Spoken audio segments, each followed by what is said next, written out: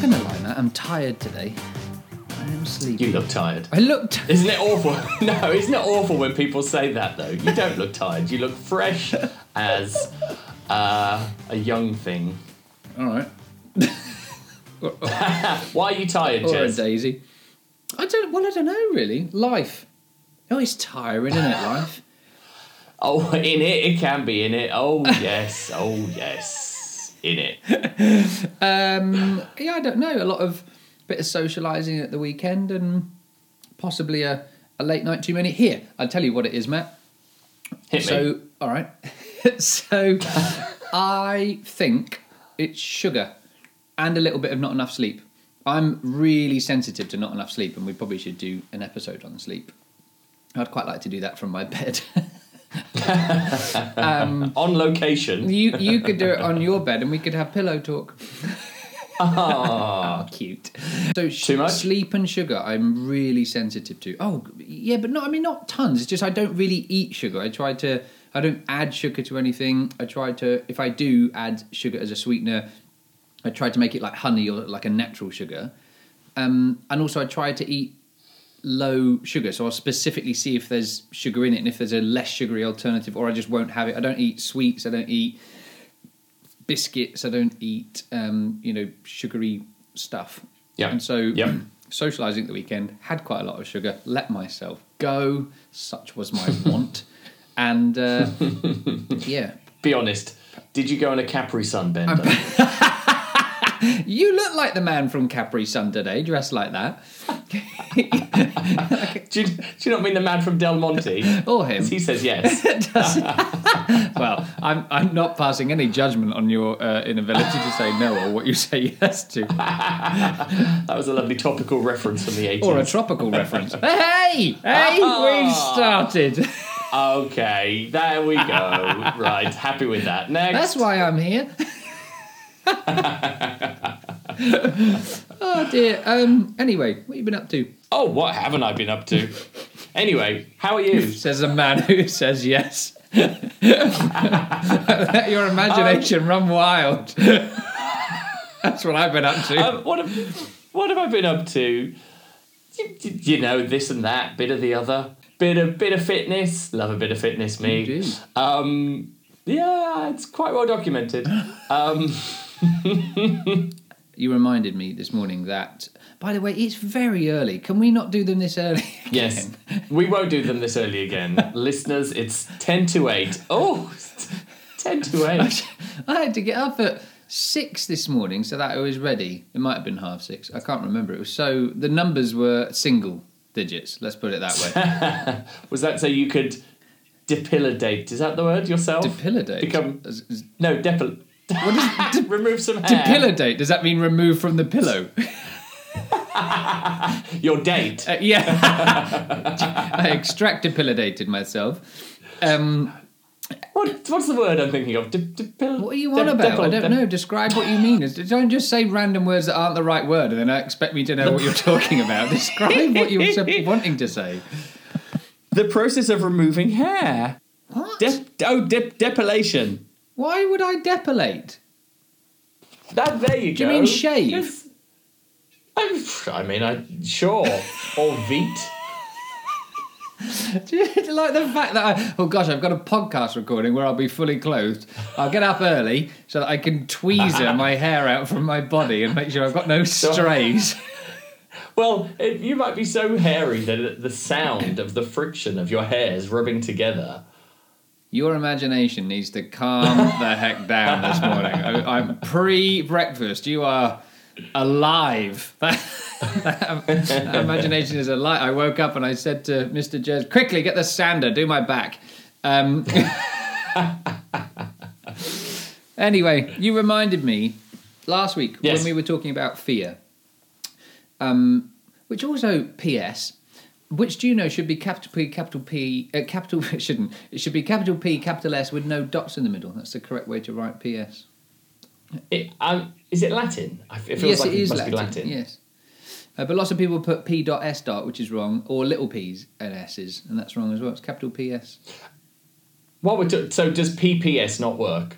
I think that's a bit made up. I think you probably shouldn't do, Right. because I did genuinely get a letter once that had PS. Let me get this right. 1, 2, 3. Yeah, I had 4 of them. PS, PPS, PPPS, PPPPS, and it wasn't a joke. It was a oh, and you just think, oh god. I mean, if there's that many afterthoughts, bloody edit the thing you've written. Do you know what I mean? Start again. Yes. And then another letter the next day. Oh, and by the way, yeah, I sort of felt that the whole fear episode could have been 4 times longer. It's such a big deal, isn't it? And I'm finding actually this series to be very interesting in as much that I wonder where we go from here for series 2 and 9. And I did wonder, I was sort of reflecting when we finished recording that maybe we should put it to our listener at the end of series 1, which are the topics they found most resonant, and that maybe we explore in more detail in series 2 or something, because the short episodes are so difficult to get everything across, aren't they? Absolutely. I mean, a topic like fear is all-encompassing, but actually revisiting the most resonating ones with an expert, for example, or with another opinion as well, will be really fun. Yeah. And just give us that other dimension, other ways of other perspectives on whatever we're discussing. Would be rather embarrassing to find out that we were wrong about everything we'd spoken about. No, you see, this is where precisely you went wrong. You did it again here, and by the end, you were so far off topic. You were talking about sheep. Although, I mean, that does happen. We do edit it, so you know. So anyway, what was the deal, Matt? You said you had a thing. You said I must talk about fear because we didn't do something last episode. What are you chastising me for? Well, we chastising. Your Jessica chastise doesn't say it. Edit that out. It wasn't funny. We said, okay, well, let's be super vulnerable and talk about our personal fears. And then we didn't, because we got carried away, as is our wont. Do you know what yours are? Do you carry them around with you? Well, I have a tangible one that I can instantly, if someone says, what's your fear? I'll be like, spiders.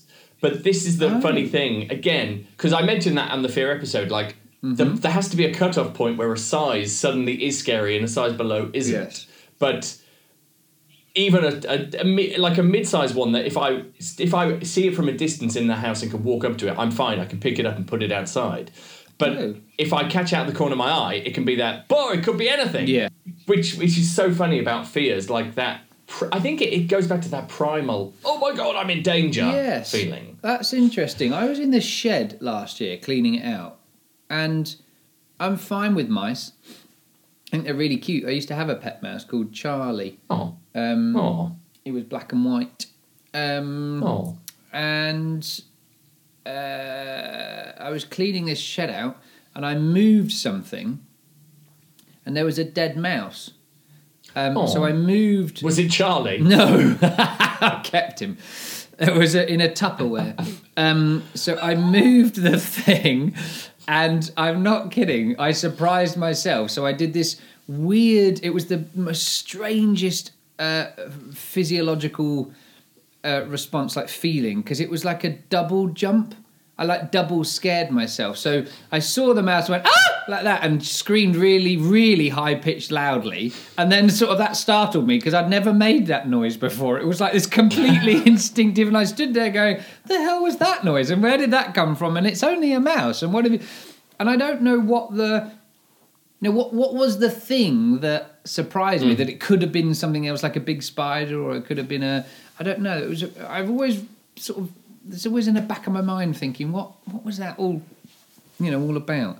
So, what if you named a spider? Would that make it less scary? If you sort of said, "Oh, that's Petunia. I'm making that." No, they did that on the Really Wild show in the 80s, and I remember watching a tarantula on TV and being like, I think, what was it?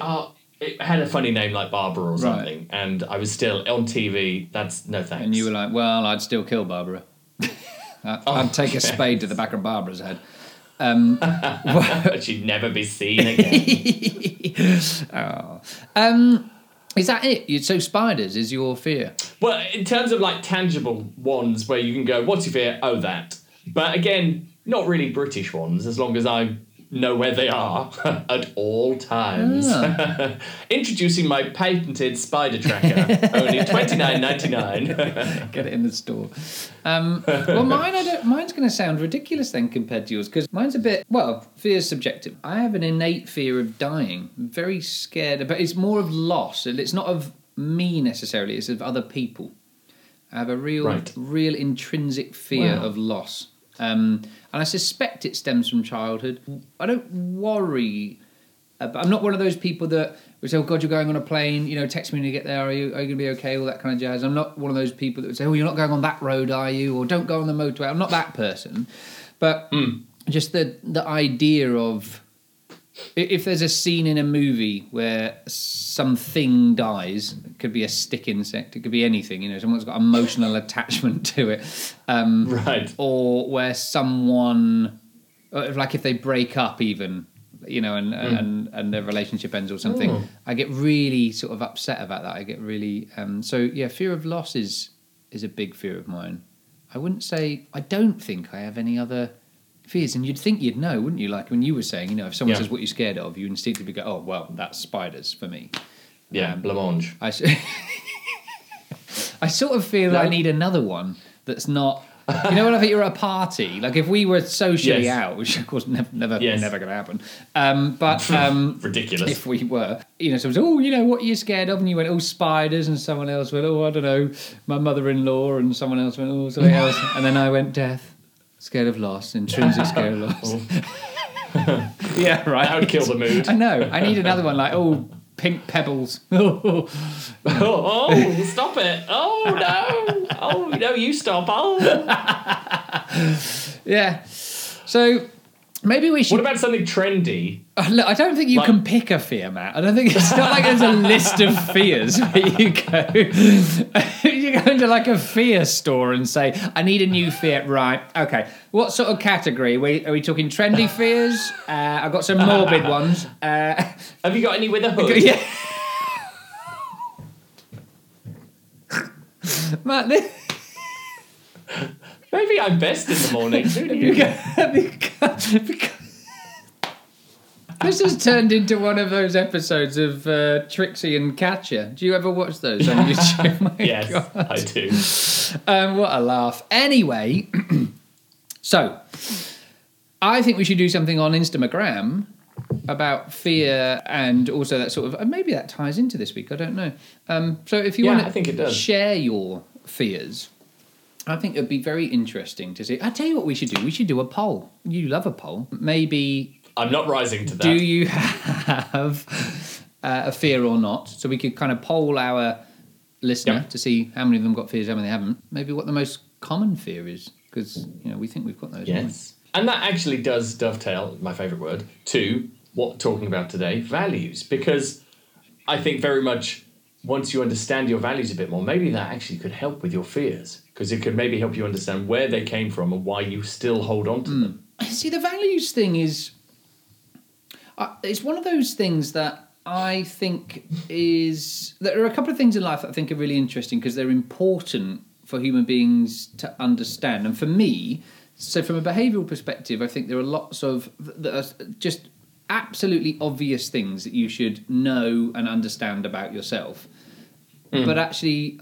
very, very few people, unless they find themselves in a situation or position where they're forced to do it, i.e. Therapy or emotional trauma or repair after rupture, that they don't ever explore that. So a case in point might be, for example, very rarely do we either write a list of or actively know what it is that makes us happy in life. We just sort of, we don't know those consciously. You have to, if I said to you now, name me 20 things that make you happy, you'd have to really think about it. Whereas, core needs is another thing off the back of, I suppose, that, what are your core needs? I don't know. And that's really interesting because intrinsically, like incredible priority for us to know what our core needs are and whether or not they're being met. Which in turn helps you to adapt or not adapt, or massively impacts your response to things as well. And the same thing with values. It's just one of those things that I think, well, everybody needs to know where what your values are and where your values sit with certain things, because values, I think, are what help form our boundaries, right?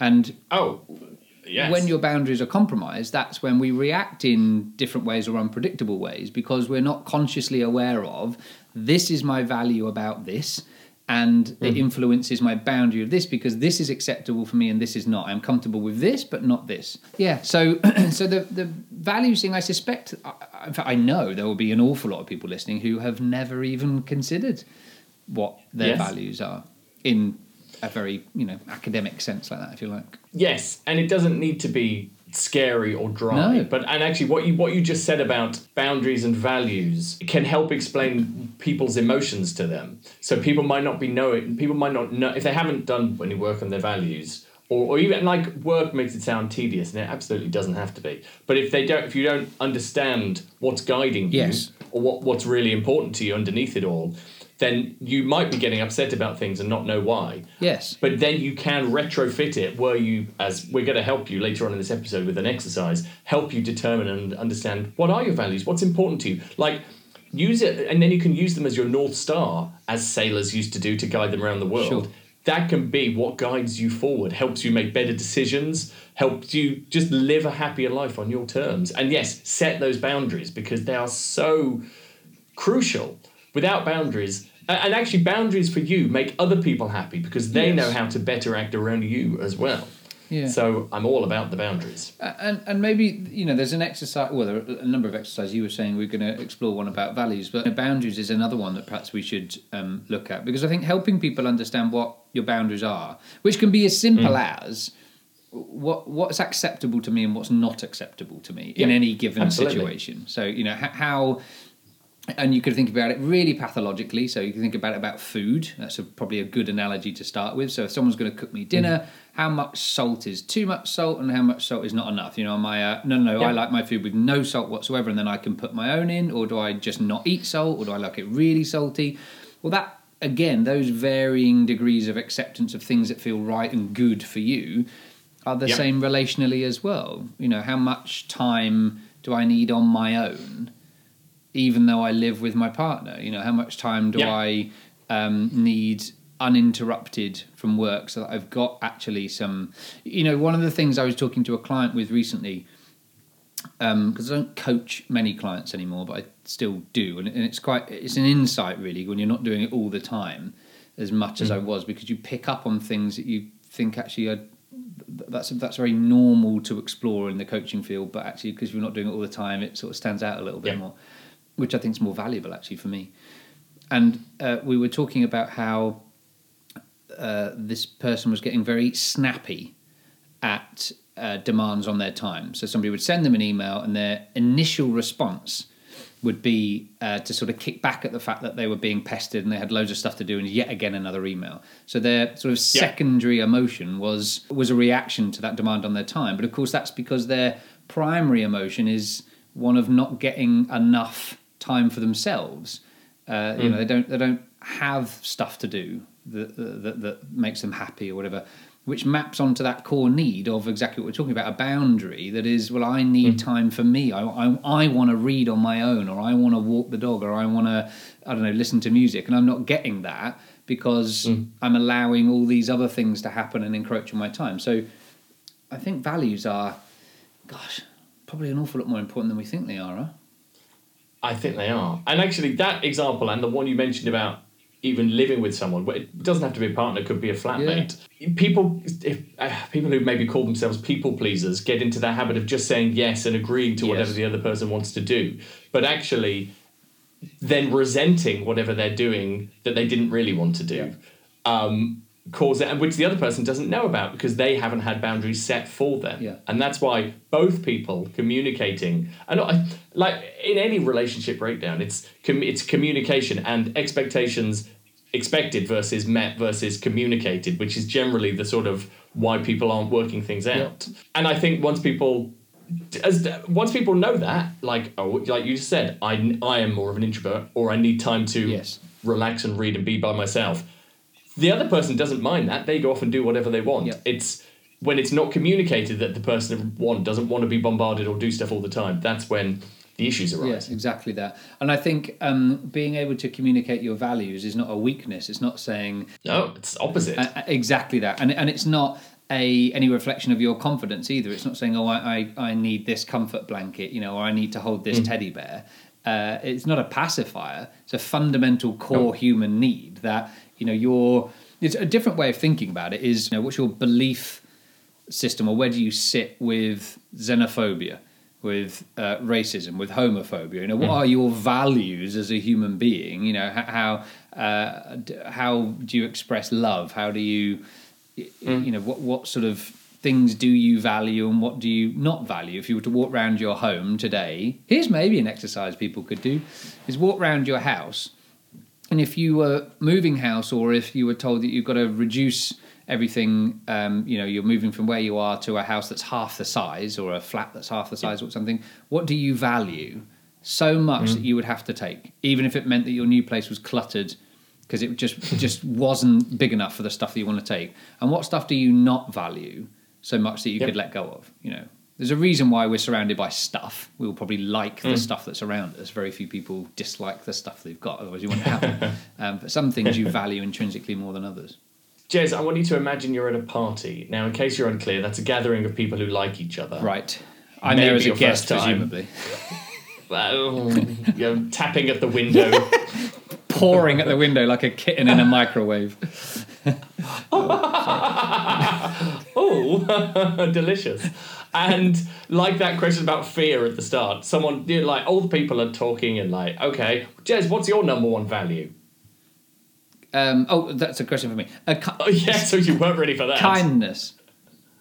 Oh, sincerely, kindness. I think if we all worked better, if we all worked more at being better at being kind, and if there was more kindness in the world, then socially and you know, literally, I think we would all get on a lot more. We'd all be we'd all be a little bit more understanding as well, because I think kindness leads to so many secondary, it softens so many things. And I find that an act of kindness is often very selfless. And, you know, in turn makes other people feel good and feel better about themselves. Yep. And you, in turn, through the act of reciprocity, feel good about yourself. And, I think kindness is massively undervalued. Lovely. And yours? Lovely. What's yours? Oh, more cats in microwaves. Okay. Yeah, fine. Yeah. No, mine is inclusivity, making sure everyone has a seat at the table and feels welcomed whenever they want to, basically. I hate the thought, and I guess maybe that actually, now I say it, is maybe a fear of mine of not being included, which is why I work so hard to make sure everyone does feel part of conversation. And it could be a singular, like this fictional party we're talking about, making sure people don't feel like they're just standing by the buffet table and they haven't been included in the conversation. Do you get a little bit of FOMO? No, I get what's projected FOMO for other people. Promo. Homo? When I want to be at home, yes. Yeah. Generally I'm okay with... I don't think it's missing out because I'm really good at doing other stuff or entertaining myself. Sure. Okay. But I don't... You're right, I don't want other people to have FOMO. Yeah, so that's kindness, isn't it? I mean, ultimately, kindness, does underpin who I am as well. Yeah.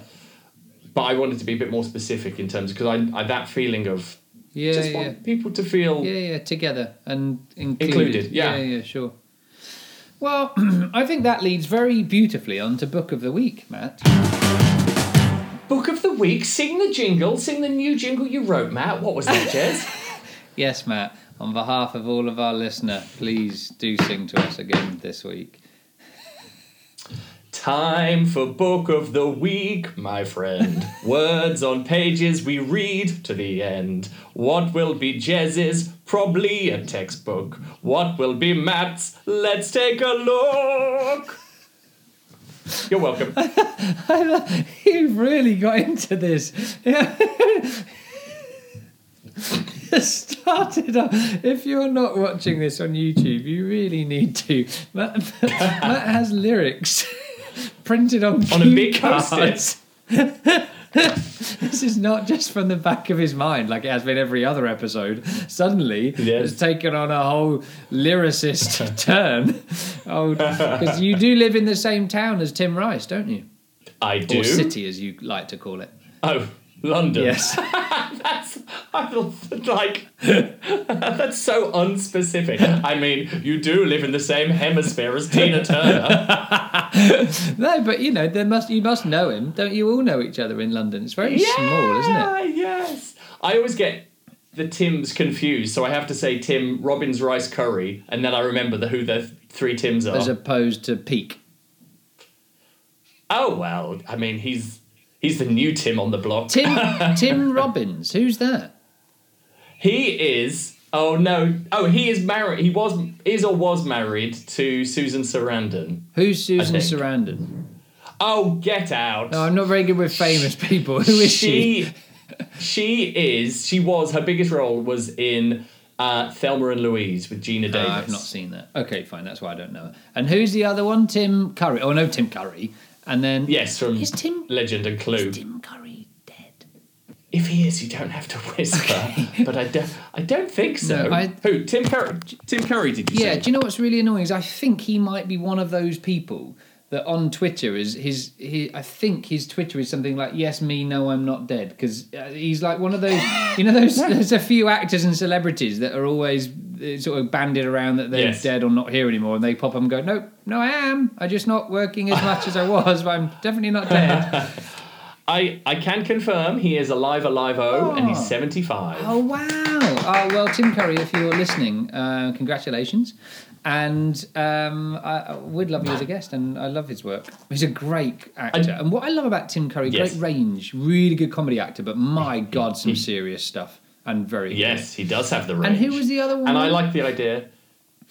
Tim Rice. I like the idea that Tim Rice and Tim Curry are friends, because then they're Rice and Curry, and they're maybe a crime-solving duo. They might not be. Who live in the Midlands.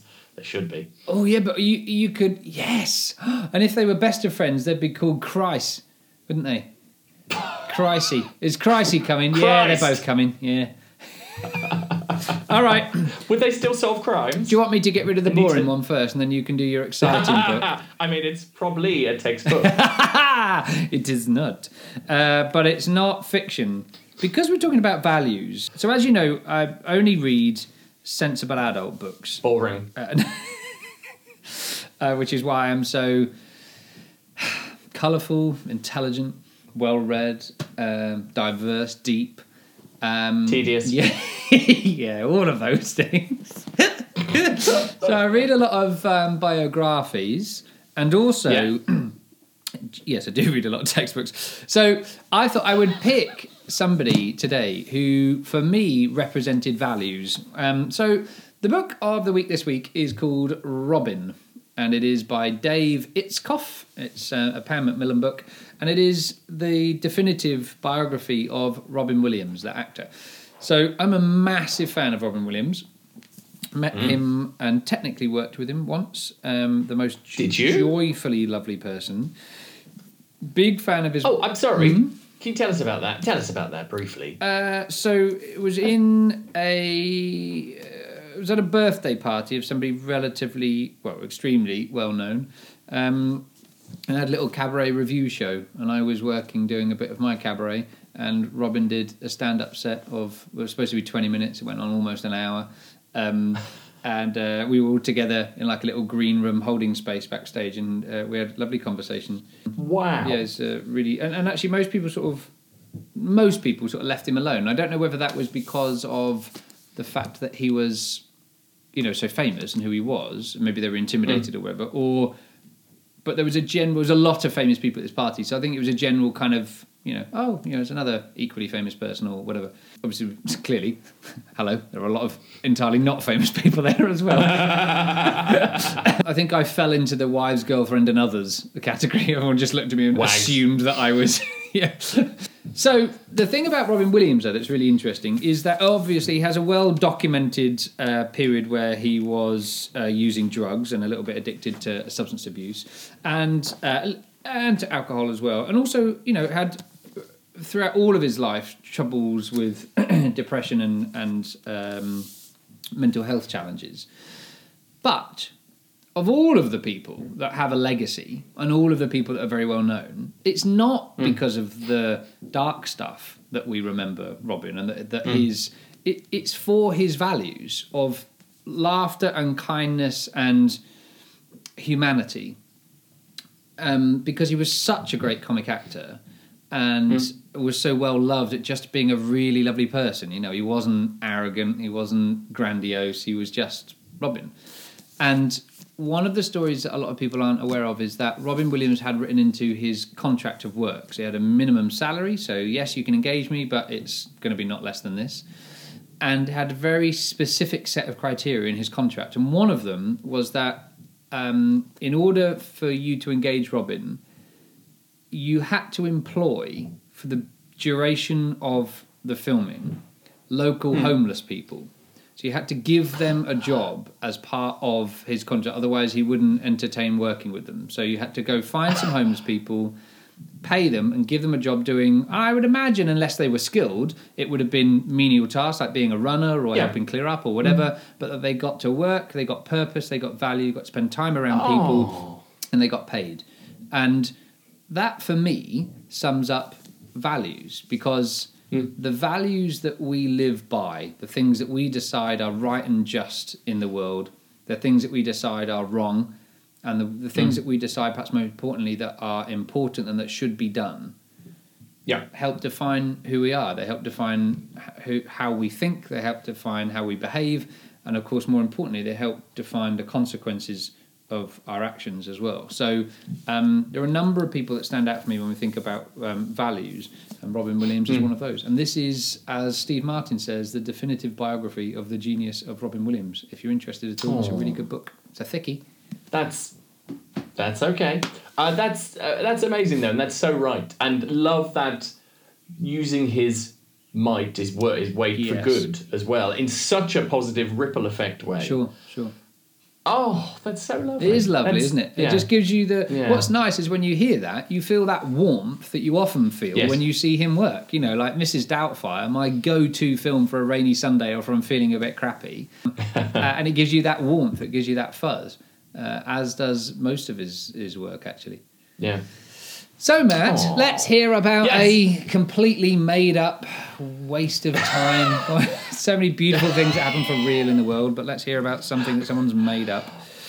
My BOTW is, which no one's calling it, is essentially... Hashtag. Botwa. I was going to make a joke about it being the same. Clearly, it's very different, what with it being The Handmaid's Tale by the wonderful Margaret Atwood. Oh, wow. Tell me more about this, because I only found out recently that this is a book. I watched a clip of this from the TV show, I think on Gogglebox, and was blown away. And it sounded... And I had a friend of mine describe it to me who'd watched it. Yes. And I was like, jaw on the floor, oh my gosh, this sounds dark and thrilling and amazing. Yes. And so I'm excited to hear whether the book is the same. The book is... a trillion times better. The TV show is fine. The first series is good. The second series goes off, and I haven't watched any more because I don't need to, because the book gave me, and the sequel, The Testaments, gave me everything. Wow. The reason this is about values as a society, and it's terrifying how real this feels. This was written in 1996, and in a nutshell, a far-right faction takes over most of America, called Gilead. Recalls it Gilead, strips away women's rights. Women aren't allowed to work, own money, anything. And then it gets boiled down even further and further. Like, women are separated by different style. I can't think of the word. We're just separate, different categories. Right. And handmaids of the title are kept by a man and woman for... providing... Oh, that's it. Sorry, there's been chemical warfare or whatever, and fertility rates of women has plummeted, and men, I guess, have plummeted in America. So women who can still have babies, who become handmaids, are prized and kept by rich men and women just for the purposes of the man of the house to do the sex with, to try and create an heir. Oh, my gosh. So they're like a baby factory. Yeah. Gosh. And it's just terrifying because it's so real. And so, hold on, are we on the precipice of falling into this? Right. And this is the thing about fascism and the rise of the far right. People think it's going to come goose-stepping into your square like we see Nazi footage of. Sure. But it isn't. It's the insidiousness of small... Of our values and boundaries being nudged, and we go, okay, we'll accept that. Okay, we'll accept that. And then all of a sudden, you've got the worst case scenario, and it has crept up on you, as opposed to it hasn't flown in and dropped bombs. It's like, suddenly my neighbour is whatever. Yes. For example, not my neighbours. They're lovely if they listen to this. They're definitely not Nazis. And it's brilliantly written from different perspectives throughout, and just it's brutal. It's a hard read in terms of what happens to some of the people, and you go, well, why would a woman ever be persuaded to do that to another woman? Like some of the women in charge are really awful torturers, but it's not. It's that creeping pervasiveness again that just, well, if I accept this, maybe I'll accept that, and all of a sudden she's chopping off someone's hand. Wow. Like it's honestly, Jez, I know you don't like the fictions. No. This is so brilliant. It sounds good.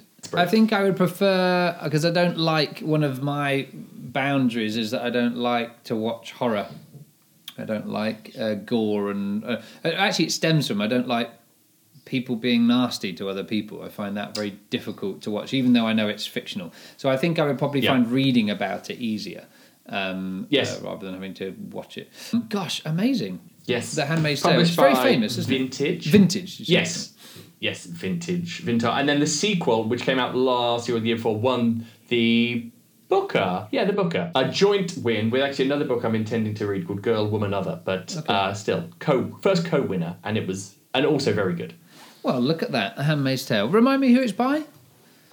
Oh, Margaret Atwood. Margaret Atwood. Who's written lots of amazing things as well. I bet she's doing all right now. That's why she's just in it for the money, for the filthy lucre. She's down Croydon Market flogging her books. Give me your readies. That's how she speaks. No, she's American. She's not a Cockney. Oh dear. She probably lives in the Hamptons now. Now, you said that quite dismissively. Well, I'm sure there are nice people that live in the Hamptons. I'm just yet to meet them. What do we... That's probably half of my VIP clientele just gone that won't work with me anymore. So there we go. No more summering for you in Cape Cod. Exactly, yes. Those yachts are all gone now. So what do you value most at home, dear listener, and how do you find out? Matt, perhaps you could help us with this. Well, Jez, funny you should ask. Thanks. So an exercise that I have done and I was taught and really helped me, and you can do this for different portions of your life. So I did it for my personal life and also for help me understand the business that I run, Fit to Confident You. And actually, of course, there's a big crossover, but sometimes there were separate things. Sure. So this is about helping you understand not just your values, but which values do you value the most. So I'm going to help you create Prioritising your values. There you go. Hierarchy of values. And a lowerarchy of values. No one ever talks about that. Sorry. There might be a reason why. I came up with, there's nutrition. What about old-trition? Anyway, we'll park that for now. So what I'd like you to do is don't do this on your phone or laptop or any distractions. Grab a pen and paper or pencil or scribe or parchment or crayon and wax, I don't know, or blood. And sit down and clear your head and just start writing whatever... Start thinking about what's important to you and just write down whatever comes out. So that could be completely abstract things like good food, my sister... sisters, I should say, if they're both listening. That was an example. I realised I should probably make it personalised to me. Exercise, good fortune, TV, like anything that you enjoy and is important to you, just write it down as a cloud and just scribble for 10 minutes or however long until you can't scribble anymore. And then leave it. It is. And come back to it maybe the next day and see if anything else pops out. Just don't worry about ordering it yet. Just scribble. And then leave it, and then come back to it the next day, Or you can fast forward it if you want, but then come back to it again and then start putting them in order. Like, what is genuinely of these things the most important? And like I said, some can be tangible, some can be kindness or anything like that. And you might know the number one thing, but then under that, you might have different things. And then if there are 2 or 3 that you can't separate, imagine not having one of them, and the one you really can't imagine having obviously goes above the other one. I don't want any joint winners in this case. I want a list of however many values in a hierarchy. How do you feel about them apples? Well, I mean, how's that for the price of fish? Yeah, no, I like that. I think that works really well. So what do you do with it then? So, and actually, interestingly, the things that, are most important to you aren't sort of explicitly your values, are they? These are the things that are most important to you in life broadly. But from that, you determine your values because you ask, absolutely. What is that about? So if you've written, let me give you an example. So I've written good tea. So that's important to me. I don't like rubbish tea. I like a really good hot cup of tea, very specific. But what's that? That's not necessarily a value in life, is it? But what is it about? There's a value that forms the fact that what's important to me is good tea. I guess that would be to do with respecting what you put in your body. Exactly. And respecting what you... a value is enjoying an element of food, nutrition, and prioritising that. So whenever possible, you have that because it will light you up and lift you up and you'll enjoy that moment and you deserve to enjoy that moment. And it's about core needs, right? It's about understanding that there are things that we have to have, that we need in our life, that are really important, and core needs are massively undervalued and perhaps ignored by a lot of people, or unknown actually by many people as well. Another one, I believe, don't quite like a bit of time in the garden, so you might have put gardening down. Yes, I did. And then the value, there you go, value connected with that would be that. So that's actually you having you time more than just garden. Yes, but equally, I'm sure you love the process of getting your hands dirty, growing stuff and seeing what comes out. But it's that, if you dial it back, this is how maybe almost meditative time. Exactly that. I also put sex. Great. So, moving on. Now, Matt, I'd just like to say that, because we're sort of rapidly at the end of this week's show, aren't we, already? I know. It's not fair, Matt. The shirt. I just want to pick up on this, my little... Oh, my shirt? Yes, my little sunflower. Yes. I'd like you to not wear that next week. Now, bear with me.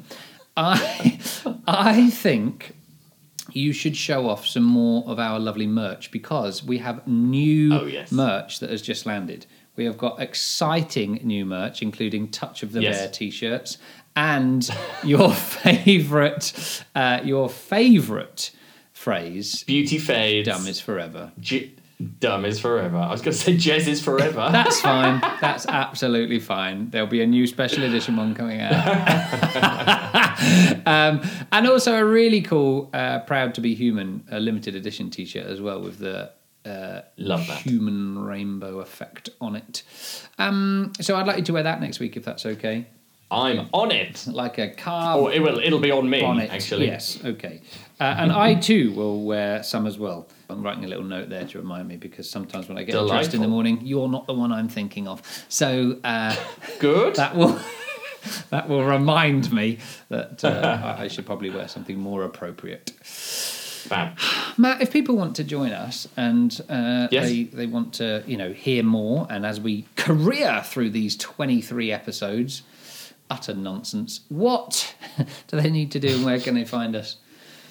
Well, we're all up in your internet. We are all up on the Instagrams and the Twitters at That Human Podcast.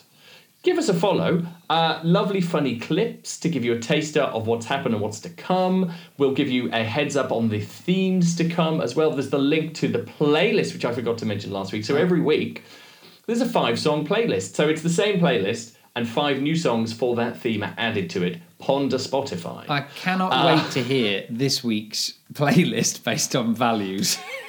Oh, well, you hold on to your hat. I'm withholding my horses. I cannot wait. Amazing. But yes, get in touch. Let us know anything you want us to explore. We've got the next few episodes planned out, but we're always open to listening to what you think would help you most as well as a human.